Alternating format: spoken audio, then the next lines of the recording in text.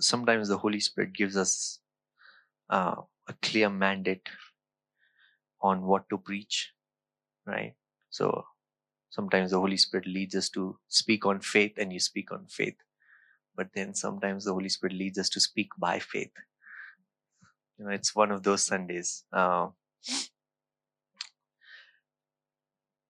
I truly believe that this whole year has been so fantastic, right? So full of God's faithfulness, meaning it's been so crazy, absolutely adventurous, right? And God has been so good, so good, so good. And the matter of the fact is, God was always good. But it's just that as our eyes unveil, we see more of His goodness, right? God is always good, and He's always been good, and He'll always be good. But we need to grow more in the knowledge of His goodness. We need to grow more in the knowledge of His goodness. As we were worshiping today, one verse that just, just was hitting me so strongly was 2 Peter 1 verse 2. May grace and peace be multiplied to you in the knowledge of God and of Jesus our Lord. May grace and peace be multiplied to you in the knowledge of God and of Jesus our Lord. So it is in the knowledge of God, it is in knowing God, knowing Jesus our Lord, that grace and peace is multiplied. Grace and peace is multiplied. God is always good. His nature doesn't change because He is good. He is always love because that's who He is, and He can only give what He is, right? His nature doesn't change. But when our knowledge of who He is deepens, increases, we begin to experience more of His grace. Amen. The whole of Christian walk is just knowing God. It's just knowing God. And I don't know if that will ever end. We say knowing God is eternal life, and it has begun the day you accepted Jesus. And I don't know if 1,000 years are enough to know fully who God is, or maybe 10,000 years. I think it'll take eons after eons just to know His goodness. So what I'm trying to say is,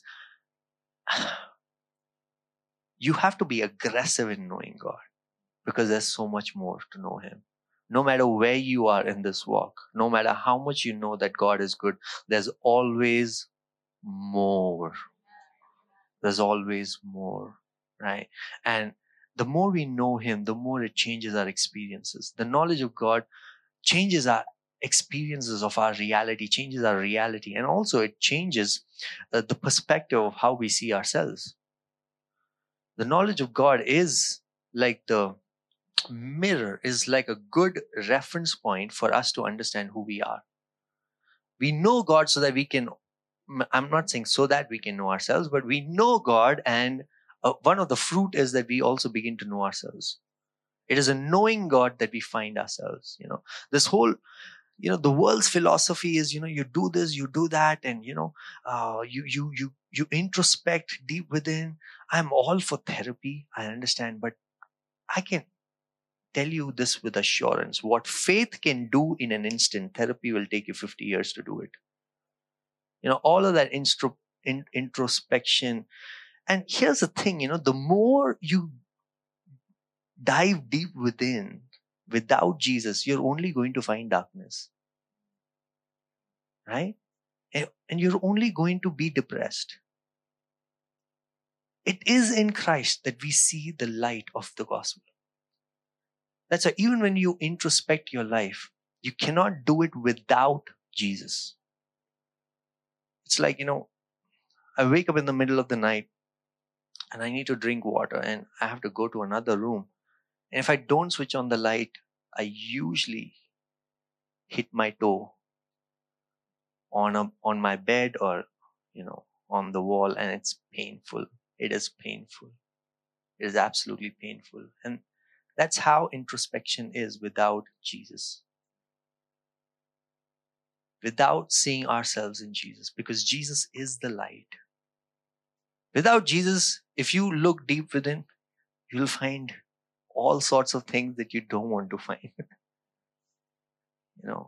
That's why this whole thing about meditation, I love meditation. I meditate more than anybody, just saying, so that I can tell you that I love meditation, but meditating on the right things, meditating on the goodness of God, meditating with the Holy Spirit.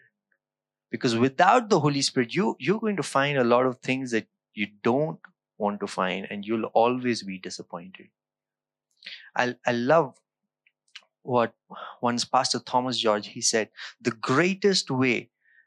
easiest way to get depressed is look within.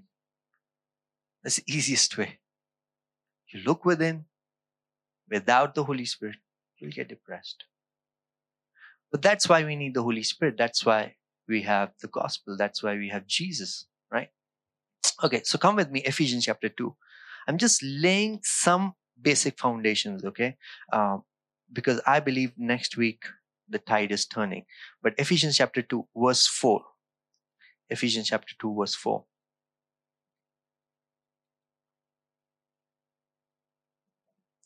But God, being rich in mercy. Say with me, but God. I love these two words. No matter what your situations are, if those two words come in between, your entire life changes. But God. I was sick. I was this, my life was pathetic. I was struggling through this, anxiety, depression, mental oppression. But God. But God can change everything, right? It's like the U-turn of our lives. But God, being rich in mercy. Look at that. He's a being of rich in mercy. He's a being of mercy. He's rich in mercy.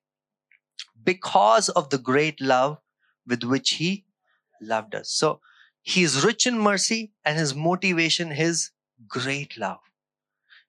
Paul could have just said love and that would have been enough, but he's emphasizing great love, right? His motivation is great love with which he loved us. Say with me that God loved me, right? He saw my ugly, he saw my frailty, he saw my sin, sickness, everything, and he still chose to love me. Love me. One of the things that we usually find as a corporate gathering is we have to acknowledge that the presence of the Lord is here in our corporate gatherings. But at the same time, you have to personalize the gospel for yourself. You have to personalize the gospel for yourself. What I mean by that is, look at the Gospel of John. How does he address himself? Every time he talks about himself, he talks about the disciple whom Jesus loved, the one whom Jesus loved. Now, did Jesus love only John? He loved everybody. But then why is John emphasizing that again and again? Because that's what he chooses to see, that Jesus loves me more. He has personalized his love for himself. It's like, the best example that I can give is, sun rays are everywhere, right? When the sun is up, sun's rays are all across. But when you take a magnifying glass, you can completely concentrate those rays into one point. When you personalize God's love for you, even though God's love is there for everybody, you can get a concentrated experience of his love. So personalize it for yourself, okay? But God, being rich in mercy, because of the great love with which he loved us, with which he loved me. He loved me. He loved me in spite of my brokenness, in spite of my ability to love him back, in spite of my ability to even say that you are Lord, right? He loved me. Verse 5, even when we were dead in our trespasses, he made us alive together with Christ. By grace you have been saved. Now, if you read Ephesians chapter 2, the first 3 verses, it talks about your past before you met Jesus. Your past before those two words happened, but God? What was your past before those two words happened, but God? You were dead in your sins. You were dead in your trespasses. You were dead in a dead environment, being ruled by the power of death. You were dead within. You were in a dead environment and you were ruled by the power of death. Right? But here, Paul says, but God being rich in mercy, because of the great love with which he loved us, what did he do? He made us alive. He made us alive. If you haven't seen the power of resurrection through your eyes, look at each other. You were made alive. You're a miracle. You're really a miracle. You're a miracle of his resurrection power. You're made alive. We were dead in our sins, right? We were dead spiritually, but he made you spiritually alive. See, to a dead person, it's unfair to expect anything from them. Yeah, it's absolutely unfair to expect a dead person to sing a song, especially to sing in scale. You just can't expect them to function, right? Why? Why? Because they are dead. Because they are dead. Dead people don't talk. It's something that we usually say in our games. Dead people don't talk. Dead people can't function. Dead people can't worship. Dead people can't choose Jesus.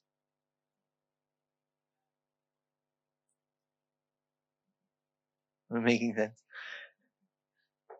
We could not have chosen Jesus. We didn't even have the ability to choose him. Right? We were not even in that state to choose him. That's why John 15:16, Jesus very strongly, he tells his disciples, you did not choose me. Understand this. You did not choose me, but I chose you. One of the struggles in our Christian walk is we get into this assumption that we choose God always, and because of which we get burnt out. Not able to read the Bible, not able to pray, I'm not able to wake up on time, I'm not able to do this, because there's this assumption that is upon us that we chose him, and because of which all the responsibility is on us alone. That's not true. He chose you. He chose you. And because he chose you, he has given everything that is required, which are the coming verses. He has given you everything that is required for you to live a life of godliness. So, just the fact that you could walk through that door is because God empowered you. That's grace empowering you. Just the fact that you could wake up in the morning and you could be like, I don't have the strength to pray, but thank you, Jesus. This is all I can do right now. Even that is the empowerment of grace over your life. Yeah. So what did God do through Jesus? Even when we were dead in our trespasses, what did he do? He made us alive together with Christ. So he made you alive. You were dead. He made you alive. Right? Now you're alive. By grace you have been saved. But that's not where the story ends. Verse 6. He raised us up with him and seated us with him in the heavenly places in Christ Jesus. So you've been made alive, but not just made alive and just left there. You figure out what you want to do, but he raised you up. Why was it required for you to be raised up? Have you thought about it? So, when a person dies, what do? You bury him, right? You buy a good coffin, good looking coffin, put him there, and you bury the coffin. So just imagine with me. Imagine yourselves as dead bodies, buried in a coffin, 6 feet under. Now, if you just come alive, what is going to happen? No, No, you're not imagining right. 6 feet under is the coffin. Inside the coffin is you, and you have just opened your eyes and you've become alive. You'll freak out. Why? Because there's darkness. Again, you need to get out of that coffin. You need to somehow get out of that earth that you're buried under. You could not have done it by yourself. Just imagine with me how much power it would take for you to get out of that coffin, break through that earth that you're buried under, and to just be on the ground. How much power would that take? A lot of power. I've only seen Superman do it. Right? Have you seen Superman? You know, he rises up from the grave, breaks through. Just imagine the kind of power it takes. Now, when Jesus came alive, the entire demonic realm and hell was holding him back. You know why? Because they didn't want you to be raised up. See, it was not just enough for you to be made alive. It was not enough. He raised you up. Raised you up. He raised you up. That's power of resurrection working right there. Right? Raised you up to what level? He didn't just bring you to the ground level. Okay, somehow I got you out of the coffin. Now figure this out. Oh, somehow, okay, let me just take you through this earth that you've been buried deep within. Now you're on the ground, you're on the earth now. Now figure this out. No. He raised you up till where? Till the heavenly places. He raised you up till the heavenly places, meaning till the time I actually opened my eyes, the moment I opened my eyes spiritually, I'm in heaven with God and Christ. I'm in heaven. I did not know what happened. I did not know that I was 6 feet under. Probably it was more. I'm just giving an illustration. 6 feet under. So much of power it took for me to be made alive and raised up. And now we are seated with Christ at the right hand of God. You know, this verse that says that we are seated with God at the right hand of God in the heavenly places means in heavens there are many levels. Okay, there are many levels of heavens. You are seated at the highest level. You're seated at the highest level with Christ right now. Not when he comes. This is a reality for right now. So when Jesus died, all of us, we died with him. Why? So that when he would be raised up, all of us would be raised with him. We were raised with Jesus. We are seated at the right hand of God with Christ. Can you imagine this? I'm trying to bring this picture out where if you were just made alive without being raised up, it wouldn't have really sufficed what God wanted to do. He raised you up and he has given you a seat of honor, seat of favor. You're seated now. Now where you're seated, okay? The description of where you're seated, you'll have to see from Ephesians chapter 1, verse 20. Ephesians 1 verse 20. That he worked in Christ when he raised him from the dead and seated him at his right hand in the heavenly places. Now he's describing the heavenly places, the seat that you have.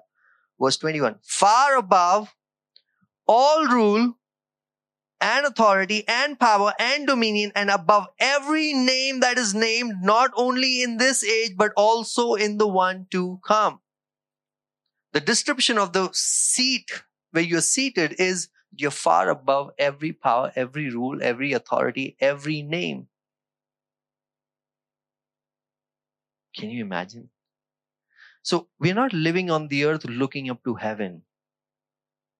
We're seated on heaven and we are operating on the earth from heaven. Does that make sense? You've been given a seat of power and authority with Jesus. The same power and authority that Jesus has, you and me have. Same power.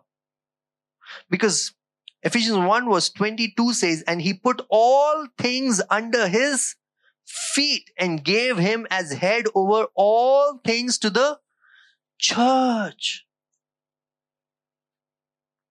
You are seated above everything. Do you know that everything that is coming against you is not above you, is beneath you? Your Goliath that you're fighting is beneath you. The mountain that you're facing is beneath you.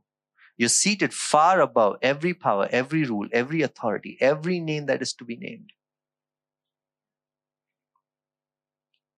This is what we call favor.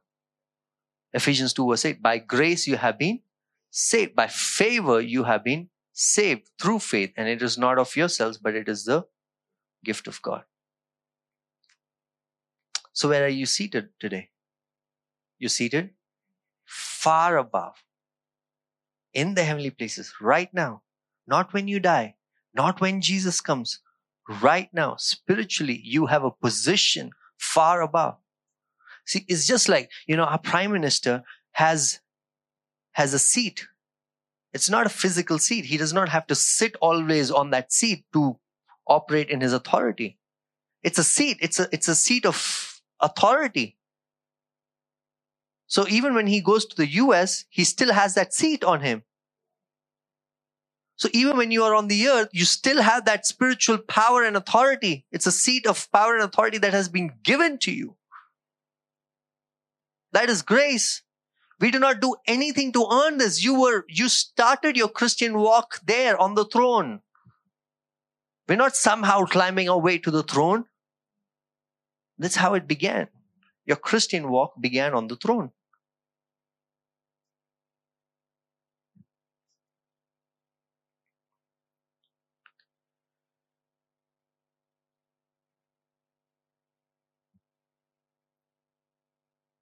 Amen. Can you believe this? That every battle that you're facing in your mind is beneath you. Is beneath you. That's why it's so important to grow in the knowledge of God.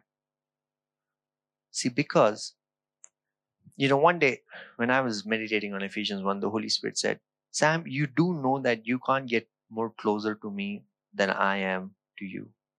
You do know that God cannot become more closer to you than he already is. He's inside of you. He is with you. He is, you are in him.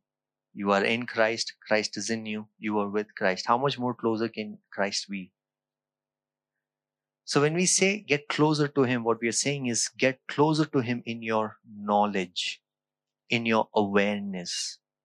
So that when we get closer to God in our knowledge and in our awareness, what we are doing is we are translating every experience into that reality.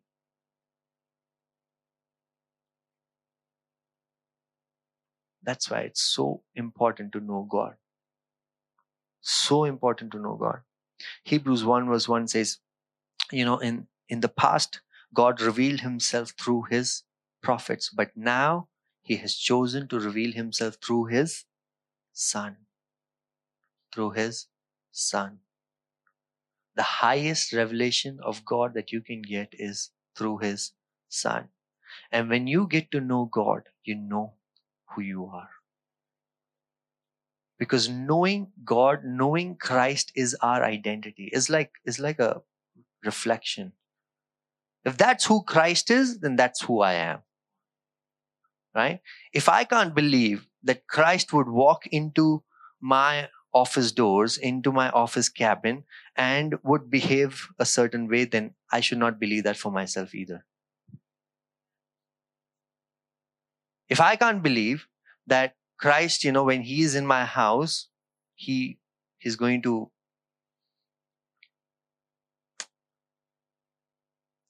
get ticked off very quickly. What's the word? Snappy. If he's going to be snappy always at every little thing, then I should not believe that for myself. Because that's not my identity. You are saved from sin once and for all. You are saved from the nature of Adam once and for all. Okay? You no longer have Adam's bloodline. You're being washed by the blood of Jesus. You are in the identity of Jesus. Okay? Can I tell you one of our practical struggles? 2 Corinthians 5 verse 16. Read with me. 2 Corinthians 5 verse 16. What does it say? Okay. From now on, therefore, we regard no one according to the flesh. Say with me. From now on, we regard no one according to the flesh. This is a struggle. Because how we relate with each other and how we relate with ourselves is in the flesh. We see the body, the bones and the flesh and the personality and, all the 16 personality tests, and we do all of that. What are we doing? We are basically recognizing ourselves according to the flesh. Listen to the next line. Even though we once regarded Christ according to the flesh, we regard him thus no longer. What is Paul trying to say? He's saying, you know Christ in the flesh, but that revelation of Christ is nothing compared to the revelation that you have right now, that he's seated far above every power, every rule, every authority. That revelation of Christ being on the throne is much greater. See, think about this. For 2,000 years, Christ is ruling. He's seated at the right hand of God, right? For 2,000 years, at least in our time frame, Christ is ruling. But somehow, the only thing that we can see is the 3.5 years of ministry that Jesus did. And Paul is saying that 3.5 years was an important time, yes, and that's how we related with him, yes, but there's so much more. He has died. He came in the likeness of Adam, and that Adam has died so that we could be raised up in the identity of Christ. Don't relate to Adam, relate to Christ. Just like don't relate to yourself as a sinner. You're not a sinner, you're a saint. Do you struggle with sin? Of course, yes. The areas that we struggle with sin, but you're not a sinner. You're a saint. How come I'm a saint? Because you have been made alive and raised up in the identity of Jesus. That whole Adamic, traces of Adamic bloodline has been dead. You've been crucified. That is what our faith is. So now completely your your identity is that of God, and he says, you are the righteousness of God.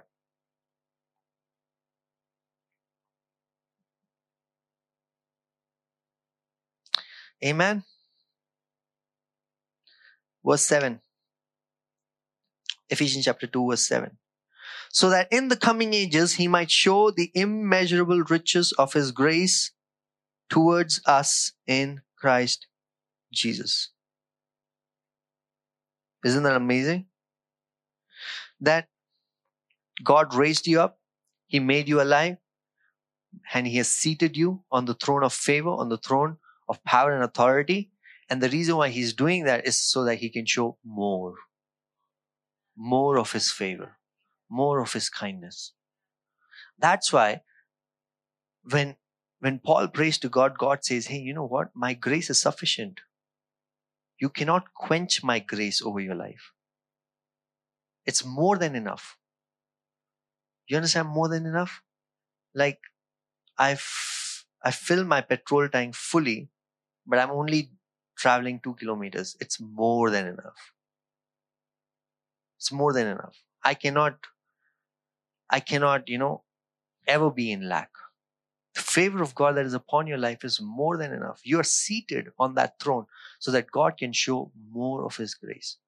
Your life in itself is the canvas of God, where he reveals his nature, His character, His favor. That's why the same chapter verse 10 says, you are created for good works that God created beforehand. Who created beforehand? God. So your life is a canvas of God's certificate. You are the canvas of God's work. You are the canvas of His faithfulness. You are the canvas of His goodness. So what makes you think? What makes you think that what you're struggling right now is much more than what you can actually wear? There's so much more. There's so much more.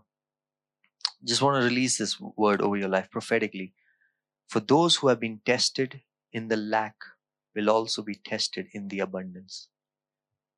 Okay? If you've been faithful in your lack, may you be faithful in the abundance. Okay? So, the first blessing that God did was He raised you up.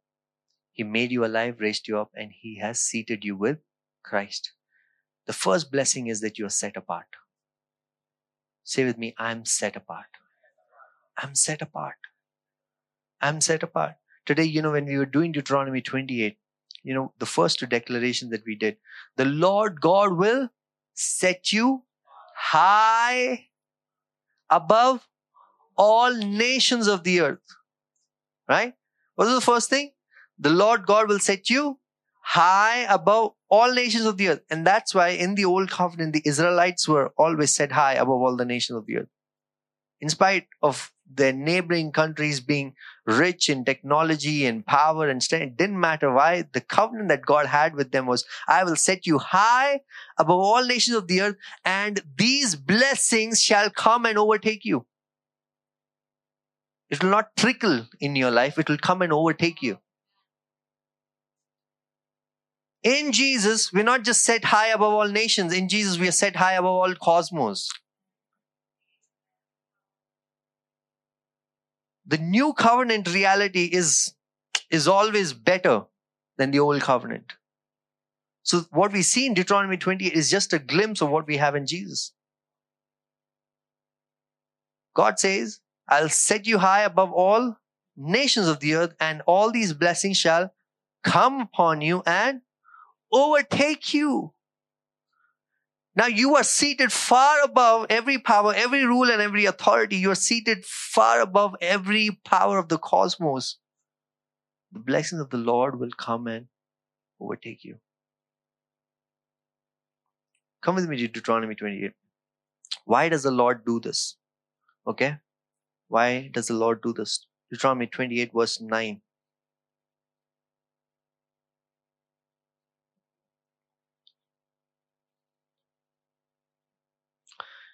Deuteronomy 28 verse 9. The Lord will establish you as a people holy to Himself. What's the meaning of holy? Set apart. Holy does not mean perfection. Perfection is the fruit of holiness. Holiness means set apart. So He says, I will establish you as a people holy to Himself. So you have been set apart for Himself. You've been raised from the dead. You've been seated with Christ. Why? For Himself. As He has sworn to you, if you keep the commands of the Lord your God and walk in His ways, and all the people of the earth shall see that you are called by the name of the Lord, and they shall be afraid of you. The favor of the Lord that is upon your life is for you to be set apart so that God's name is glorified through you.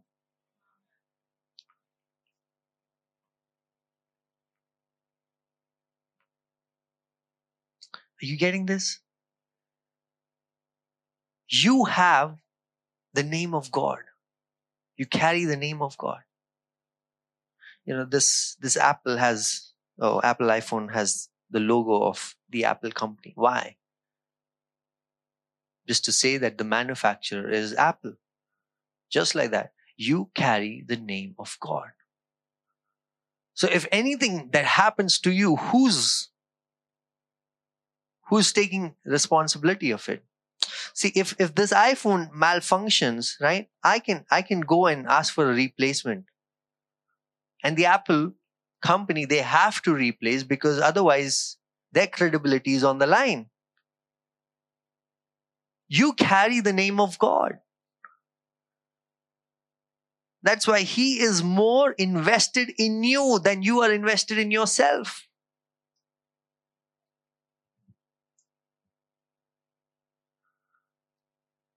He leads me in the path of righteousness for His name's sake. You are created for good works. Who did it? God did it. You're a people of favor. You're not going to be a people of favor. You're people of favor. Because you're seated in favor, you're people of favor. You're being set apart. God has set you apart so that His name will be glorified through you. His name will be glorified through you. Amen? Now, every people group in the world, how are they identified? We have so many people groups, right? We have the Japanese, we have Asians, we have Americans, Europeans, Africans. What's the easiest way to identify a people group? Yes, of course, their appearance, yes, but language. A language distinctly distinguishes between which group you belong to. So, we have this thing among Malayalis, Kerala people. Whichever part of the world they go to, if they find another Malayali, even if they don't know how to speak in Malayalam, they will try their best to speak in Malayalam just to relate. Hey, we belong to the same group. Language is so important, right? Now, after the flood, all these people came together and they said, let's make a name for ourselves. So what did they do? They built a city and they named it the Tower of Babel, right? And they were building a city so that it will reach heavens and they could make a name for themselves. Correct? Now, I want to show you something. Come with me to Genesis. Genesis chapter 11, verse 1. Genesis chapter 11, verse 1. Now, the whole earth had one language and same words. Say, one language, same words, right? Now, verse 4. Come, they said to themselves, come, let us build ourselves a city and a tower with its top in the heavens, and let us make a name for ourselves. Why were they doing this? Because they wanted to be identified. They were making a name for themselves. Lest we be dispersed over the face of the earth. They did not want to get dispersed. So they came together, they had a community, and they're building a name for themselves. Now see, God comes and He says, and the Lord said, behold, they are one people and they have all one language, and this is only the beginning of what they will do. See, even God recognizes that when people come together in unity, it's powerful. It's very powerful when people come together in unity, right? So He says, and this is only the beginning of what they will do. And nothing, listen to this, and nothing that they propose to do will now be impossible for them. Why? Because they have come together in unity. What is holding them together? One language, same words. So He says, come, let us go down and confuse their language so that they may not understand one another's speech. And because the Lord brought in confusion in the language, the entire people, they spread out in the whole world. Language is how we communicate. And we use words to communicate, right? Now, before we speak, we think. Some of you don't, but most people do. You think before you speak, right? Now, your thoughts are, what are your thoughts? They're words. Your thoughts are words. So, people who know multiple languages understand this, that, when you're speaking a particular language, you're thinking in that language. And when you think in a different language, you think a particular way. So even the philosophy of how you think changes as your language changes. Is that right? So here what God did was he completely confounded their language. So now their thought pattern has also changed. So now they can't relate with each other. See, if an American and an Indian get married, the first thing that they need to find is a way to communicate. Even if they don't know each other's language, they'll make their own language that they understand, right? Because it is in communication that we transfer our thoughts to one another. Because what are thoughts? Words. What are language? Made of words. So it's very important when people come together to find a common basis in a particular language, right? And that's why I believe before Jesus left, he told his disciples, wait for my sign, wait for a sign, stay in Jerusalem. Right? What did he say? Wait for my sign, stay in Jerusalem. Now, what were they doing? They were fasting and they were praying. Right? They were waiting in Jerusalem. Why? Because Jesus asked them to. Now come with me to Acts chapter 2. Acts chapter 2. When the day of Pentecost arrived, they were all together in one place. Do you see that? They were all together in one place. They were all together when they started building the Tower of Babel. Why? Because even God confesses that with unity, nothing is impossible. People can come together. It's powerful. Okay. When the day of Pentecost arrived, they were all together in one place, and suddenly there came from heaven a sound like a mighty rushing wind. See, Jesus asked them to wait in Jerusalem for a sign. And now they have an audible sign. What's the audible sign? The sound. The sound like a mighty rushing wind. And it filled the entire house where they were sitting. And divided tongues as of fire appeared to them and rested on each one of them. So this divided tongues of fire, they saw it. So there was an audible sign of the mighty rushing wind, and there's a visible sign of divided tongues that seems as if it's of fire. It seems. It doesn't really say it's of fire. It just says divided tongues as of fire appeared to them and rested on each one of them. And they were all filled with the Holy Spirit and began to speak in other tongues as the Spirit gave them utterance. See, when Jesus died, he raised you up, he made you alive, and he has made us seated with Christ at the right hand of God. And he asked his disciples to wait. Why? Because when the Holy Spirit comes, he comes in the form of tongues of fire. See, it fulfills the prophecy of John the Baptist about Jesus. He says, I baptize you with water. Here he is greater than me who baptizes you with fire and the Holy Spirit. So it symbolizes that prophecy. But look at this. What do? They were filled with the Holy Spirit. But what was the evidence that they were filled with the Holy Spirit? They began to speak in other tongues as the Spirit gave them utterance. So what God did in the Tower of Babel, confounded their language, divided them into different people groups. God redeemed all of that by giving them one language and bringing them together. That's why it doesn't matter if what region you're coming from, what demographic you're coming from, what people group you're coming from. It doesn't even matter what gender you have. What matters is the language of God unites the people of God. The language of God unites the people of God. Okay? What is this language? Ephesians chapter 2 verse 8. For we were saved by grace through faith.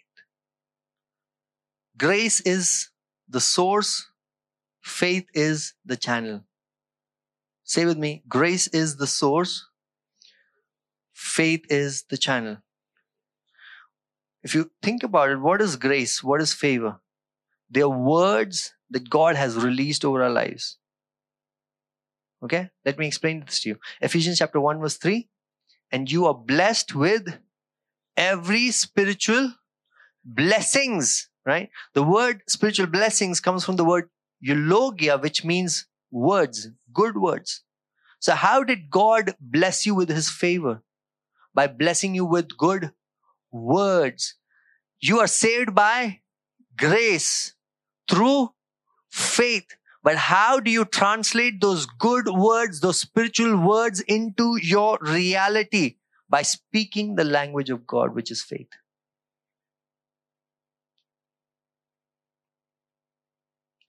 So those good words that you've received, right? What are thoughts? Words. What are basically emotions? If you go deep within and you break it down, they're basically words. Every reality that you see, be it physical or spiritual, is created by the word of God. You have been given good words. God's favor upon your life comes in the form of words that he has spoken over you. And it will come into existence as you learn to speak them. Because we are saved by grace through faith. So favor works by us speaking the language of faith. So irrespective of what the circumstances, how you're identified in the spiritual realm is by what you speak. Doesn't matter. The spiritual realm doesn't see, oh, he's going to church, tick. The spiritual realm doesn't see, oh, he's carrying a Bible, tick. He's wearing a white shirt, tick. Doesn't care about all of that. The spiritual realm looks at your words that you speak. Your maturity, your spiritual maturity is identified by the language that you speak. For me, as a pastor, it's so easy to identify the maturity of a believer is by their language. How do I know that you've received this message? Is when your language changes. And your language has changed. We are saved by grace through faith. Faith is the language. The people of God speak the language of faith. Speak the language of faith. What is faith? Faith is a response. Response knowing that God has already released. Faith is a response knowing that God is good. Faith is a response knowing that God is faithful. So language of faith will not go against God's faithfulness. Faith is just a response to his faithfulness. Okay? Now, let's get practical for your life. Now, in your life where you need the favor of God, you have to start speaking faith. How do you speak faith? Any area that you think that you are in lack and you need the favor of God, you have to see the favor of God. You have to see the favor of God, first of all, through the scriptures. You have to hear God's voice, and then you have to see it in your mind. See, 1 Kings chapter 18, when Elijah heard the voice of the Lord and God said, I'm going to bring rain. In spite of hearing that word, he still prayed. But before praying, he says, I'm hearing the abundance of rain. So the word that you hear, you have to start seeing. Using the faculty of your imagination in your mind, you have to start seeing that word coming alive.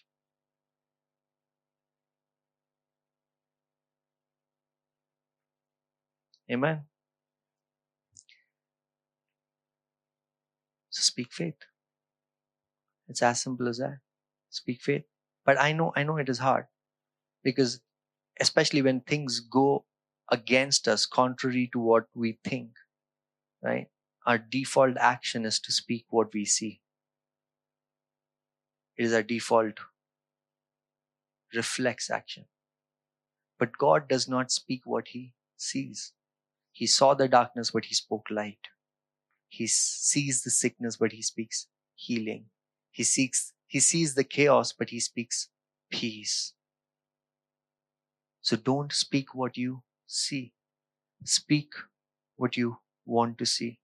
But before you see in the physical, you have to see in the spiritual. You have to see through His word. That's why the word is so important. Your faith, and that's going to be our next study. Your faith, you can only stretch your faith to the point to how much you know, to how much the light is shown in your life. It's like, I can only see as much as my eyes can see, right? I can't see beyond the wall. Just like that, you can only stretch your faith to a point how much you know who God is. And God has revealed Himself through His Son. So we need faith. We need faith.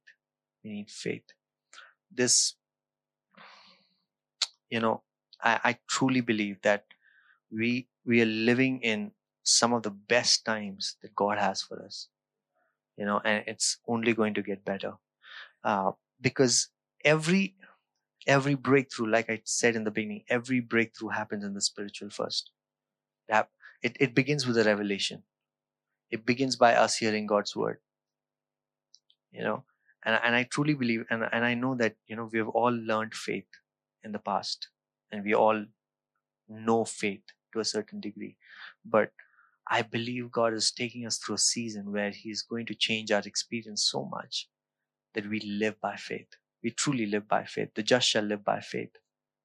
The just shall live by faith. So any problem that comes against you, you will not be shaken because you live by faith. You completely live by faith. Any circumstance that comes against you, especially lack. So I want to say this. It not just financial. It could be financial. It could be lack of emotions, lack of feeling love, lack of feeling hope. All of that through faith. Right? Amen. Amen. The spirit of faith speaks. So speak. Keep speaking God's word. Keep speaking God's word over your life. Keep speaking God's word over your life.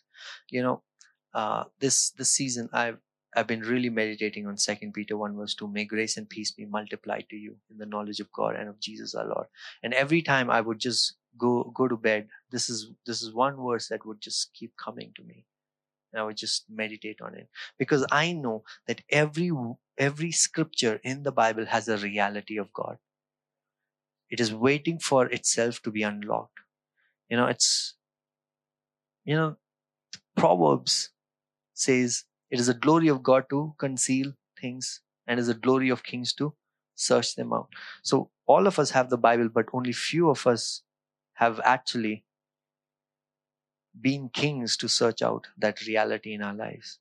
But if you're diligent enough, the hand of the diligent will rule. So if you're diligent enough to search out the reality from that scripture and make it your own, it will come alive. It will come alive. John 17:17. Set them apart by your word. Set them apart by your truth, and your word is truth. Your word is reality.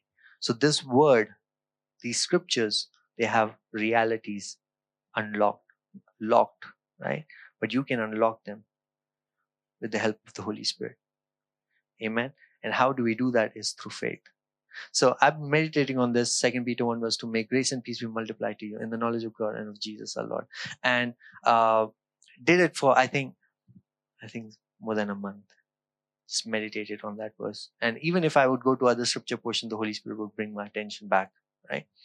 And when we were in Karnal, when we were ministering, I just felt like the Holy Spirit said, this is the fulfillment of that verse. May grace and peace be multiplied to you in the knowledge of God and of Jesus our Lord.